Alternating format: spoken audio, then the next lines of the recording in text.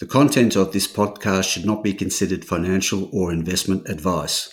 All interviews and discussions are opinions only, and the podcast has been created without taking into consideration the listener's financial objectives, financial situation, or needs. Listeners should obtain independent advice before making any financial decisions.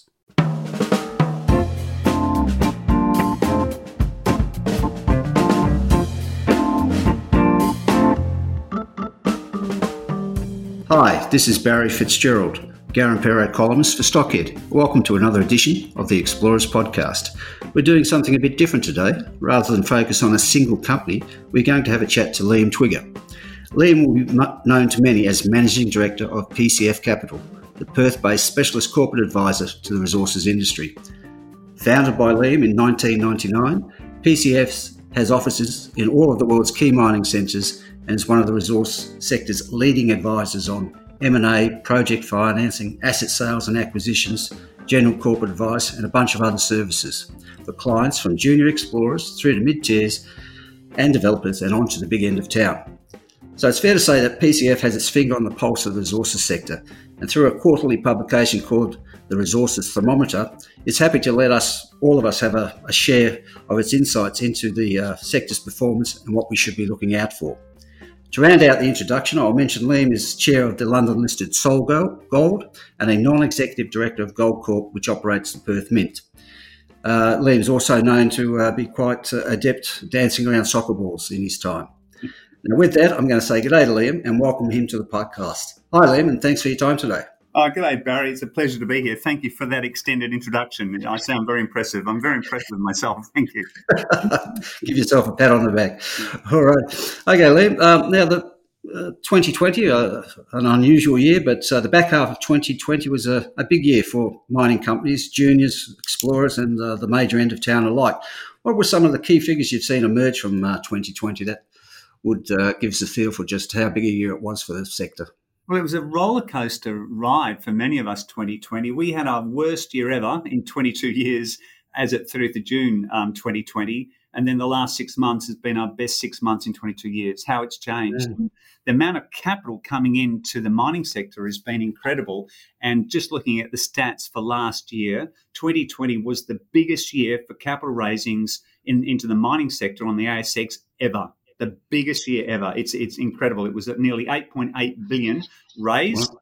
And, back in 2007, during the commodity supercycle, we raised 7.7 billion. So we exceeded that. And then even looking globally, Barry, normally the TSX combined, TSX and TSXV raised more money than the ASX. But last year, according to S&P, we raised more money than them as well. So it's been an absolute bumper year for capital raisings. And if I may go on, looking at dissecting that, most of that money went into existing producers and developers. We had 24 IPOs against 29 globally. And going back to 2007, there were 95 IPOs.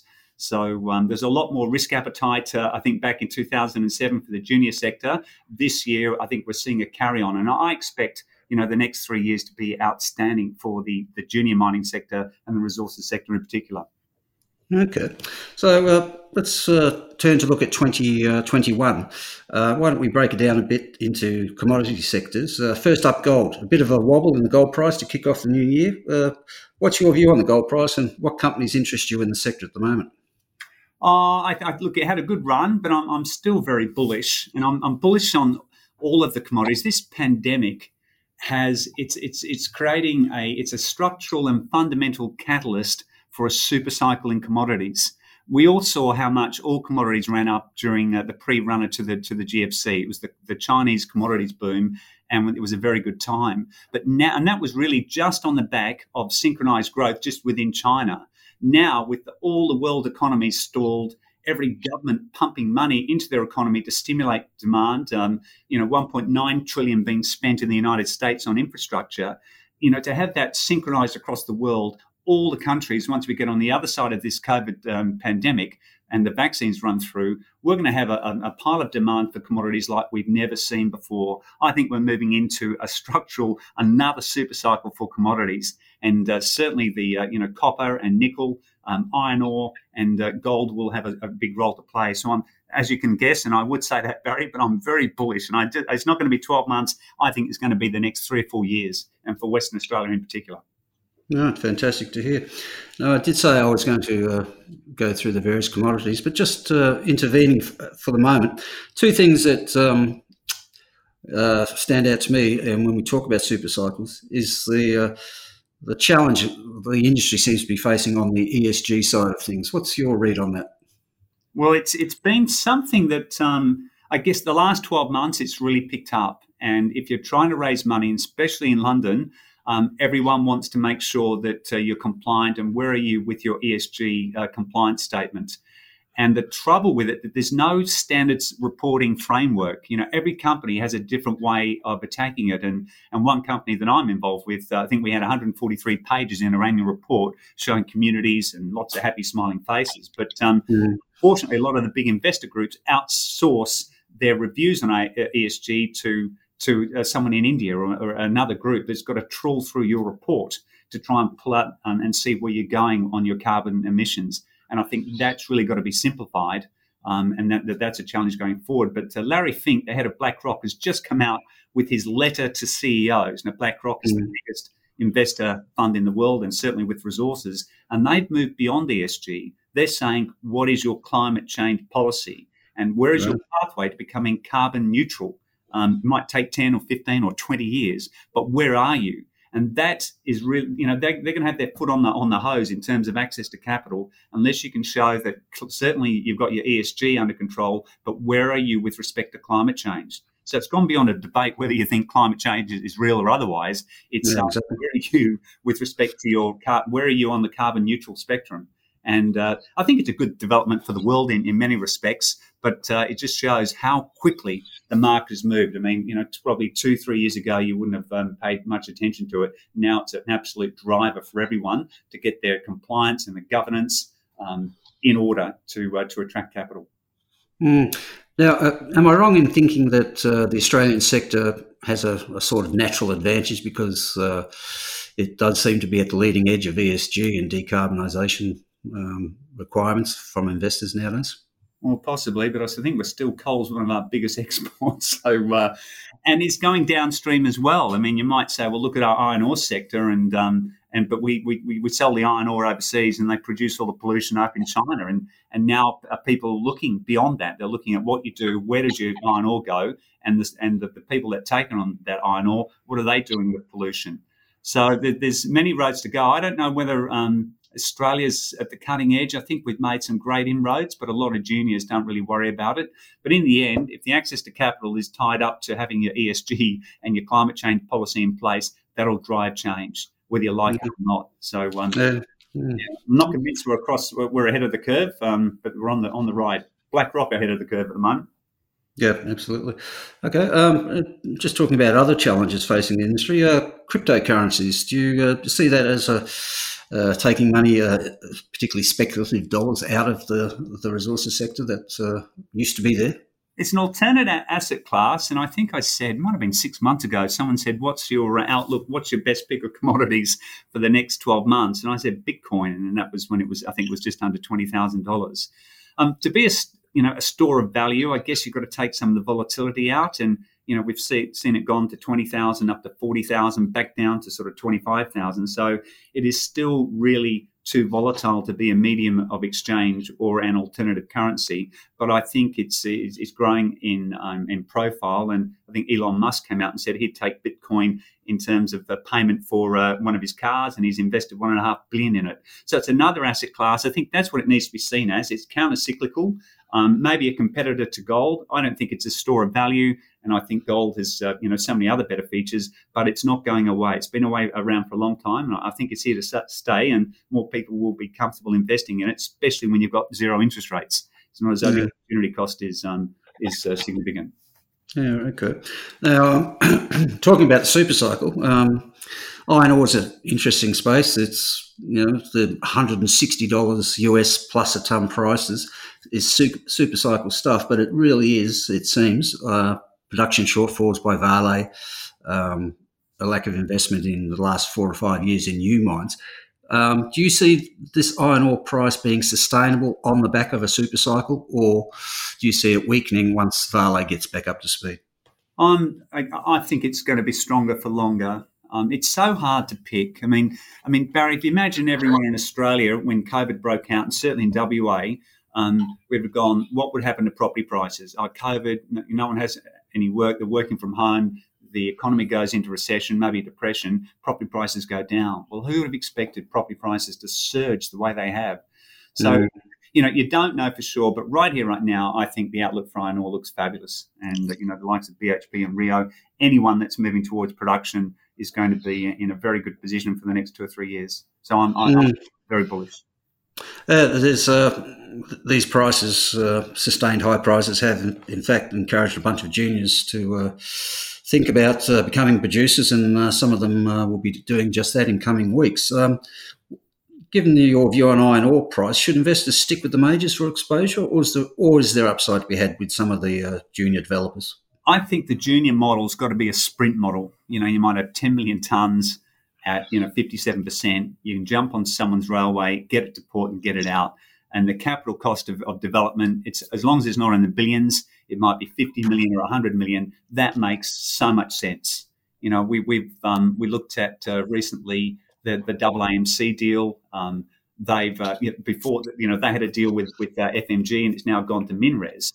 But and in fact, MinRes have acquired that asset. But that showed a magnificent return for a small outlay of capital. You've got hundreds of millions. So I think the days of someone coming through saying we need $1.5 billion, and it's going to be 3 years or 5 years to first production. I'd caution about that. But anyone that can get into production within 6 to 12 months with a reasonable sort of capex, and as long as that capex got some connection or some relativity to their market cap. So I'm not saying, if you've got a 50 mil market cap and you've got to raise 500 mil, that's going to be a stretch. If you've got a 50 mil market cap and you need 20 or 30, it's eminently doable. So there are a number of those opportunities, and people have moved into production, leveraging off other people's infrastructure, and makes a huge amount of sense. And I think that's most of the deals that were coming through. We're seeing people with 10 or 20 million tonnes and getting them into production and getting a return very quickly. Yeah, have that sprint capacity is important then. Sprint, yeah, and be able to shut down. So the price might drop. If it drops in 12 or 18 months, you can turn it off and you don't, go bust with a pile of debt. It's, I think, being, nimble and having that sprint capacity. Right. Now, lithium, interesting space. We've had a false dawn before. Are you a believer? This massive rebound we've had since, September, October last year. Are you a believer? It's been unbelievable, hasn't it? It's just...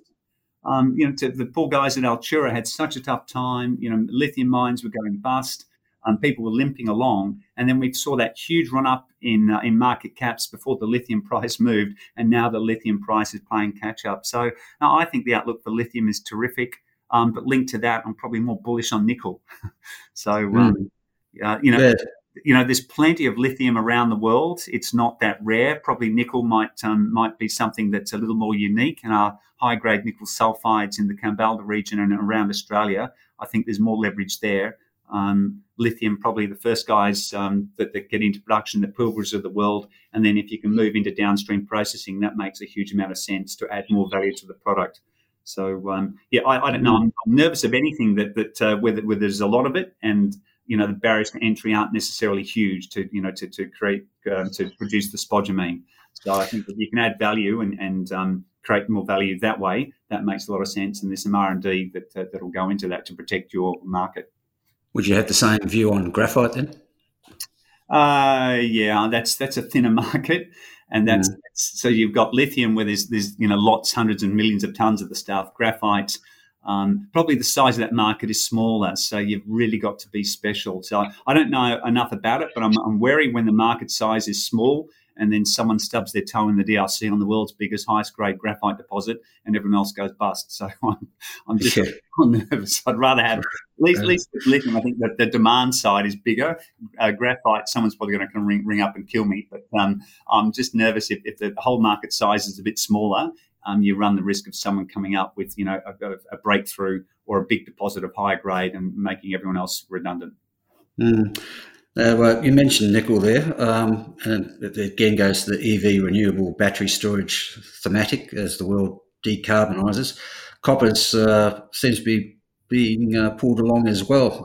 So, if you have a basket of battery materials and you want to include copper in there, an interesting space. But I was wondering, do you think some of the outsized growth people are forecasting in terms of, say, nickel demand, copper demand will be a reality? We will see it unfold? Yeah, there has been a lack of investment, and you can't have, again, if we go back to this synchronized growth across the economies around the world, all spending billions of dollars on their infrastructure.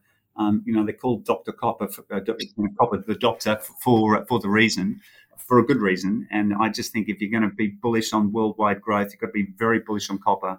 There's been limited exploration and new discoveries, so the supply is constrained. And I think the demand is going to be stronger. So the outlook for copper, I think, is superb.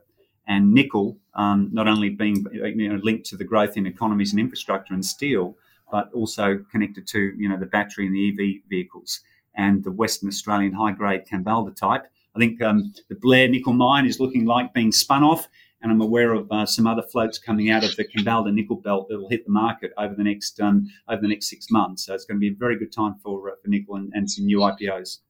Right, okay.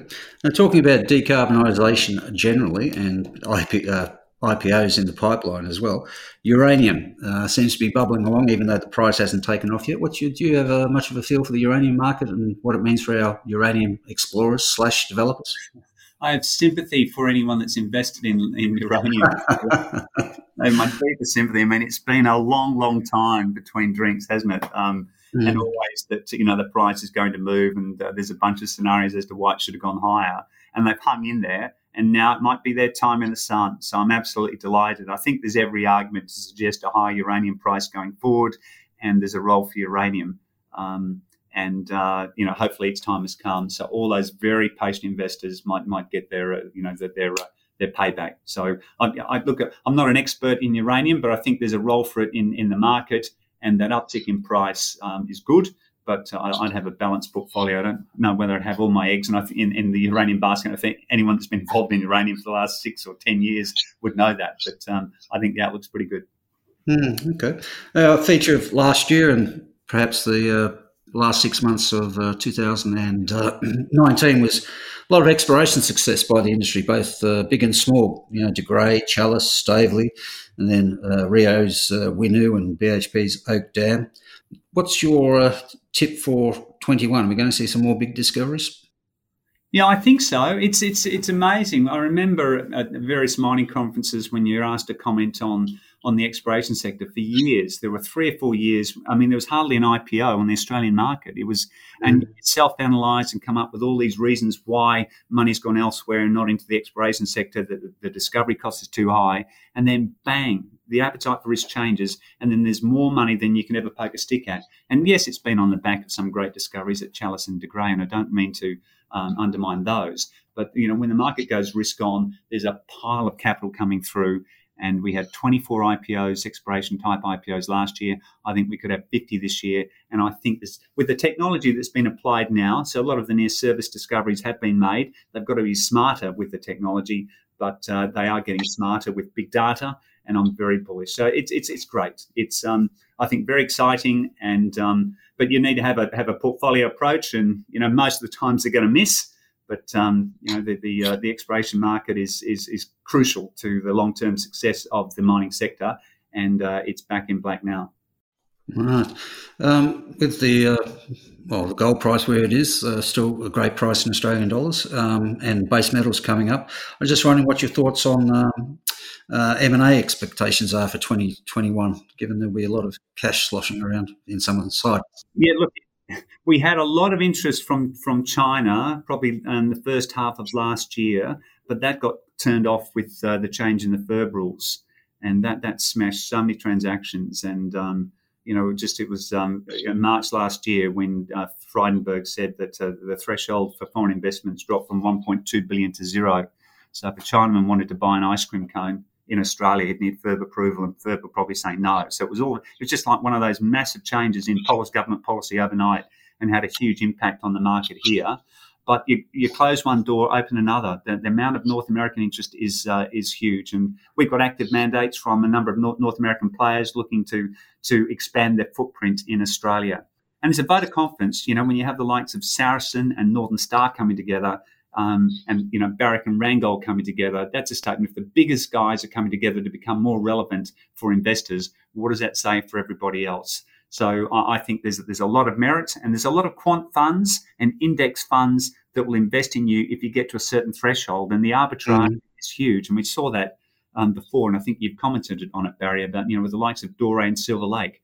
I think Doré at the time it came together had 150 mil market cap, and Silver Lake might have been 400 mil. So it was 550 combined, or in fact it was 300 and 150, so it was 450 combined. And within 3 months it was 1.2 billion. And it's certainly great management at Silver Lake, and there's a lot more upside to come. But now they're up at 1.8 billion. So there's a lot of leverage in coming together, getting critical mass, getting onto an index, and getting swept up with the momentum. So I think there's more of that that's going to happen.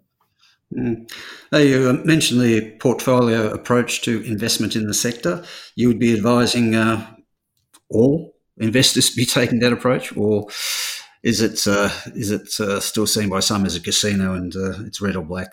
Well, that's part of the fun. But we got behind a company called Brightstar earlier on this year and late last year, and there are gems there. It had like a 1 mil market cap. It owed the Chinese 53 million. And we're able to get the Chinese to accept their debt for 10 million, cancel 400 million shares. So Brightstar went from 1 mil market cap to 25 mil market cap. They've got a plant that's 300,000 tonne per annum capacity in the goldfields and 500,000 ounces in resources. And we think there's a huge amount of upside. So there's certainly great opportunities within the sector, and where you could still make 5-10 times your money.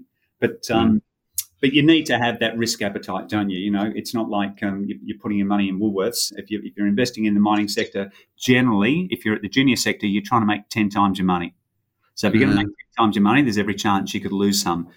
At the bigger end of town, probably at the Northern Star, that you're probably looking to make 20-30%. But anything sort of south of that, people are in because they've got that risk appetite. And it's not a safe bet. There's a lot of volatility in the market, and you've got to be very careful. But so hence, the best free kick you can get in corporate finance is to spread your risk. And rather than putting all eggs in one basket, let's have 3 to 5 or 20 and get some professional advice. So that's the smartest thing you could do for yourself. All right. Okay, Liam, thanks for that. Good advice there. Lots of great insights too. So with that, I'm going to say all the best for 21, and thanks again for your time today. Cheers. Absolute pleasure, Barry. Thank you for the opportunity. Cheers. Thank you.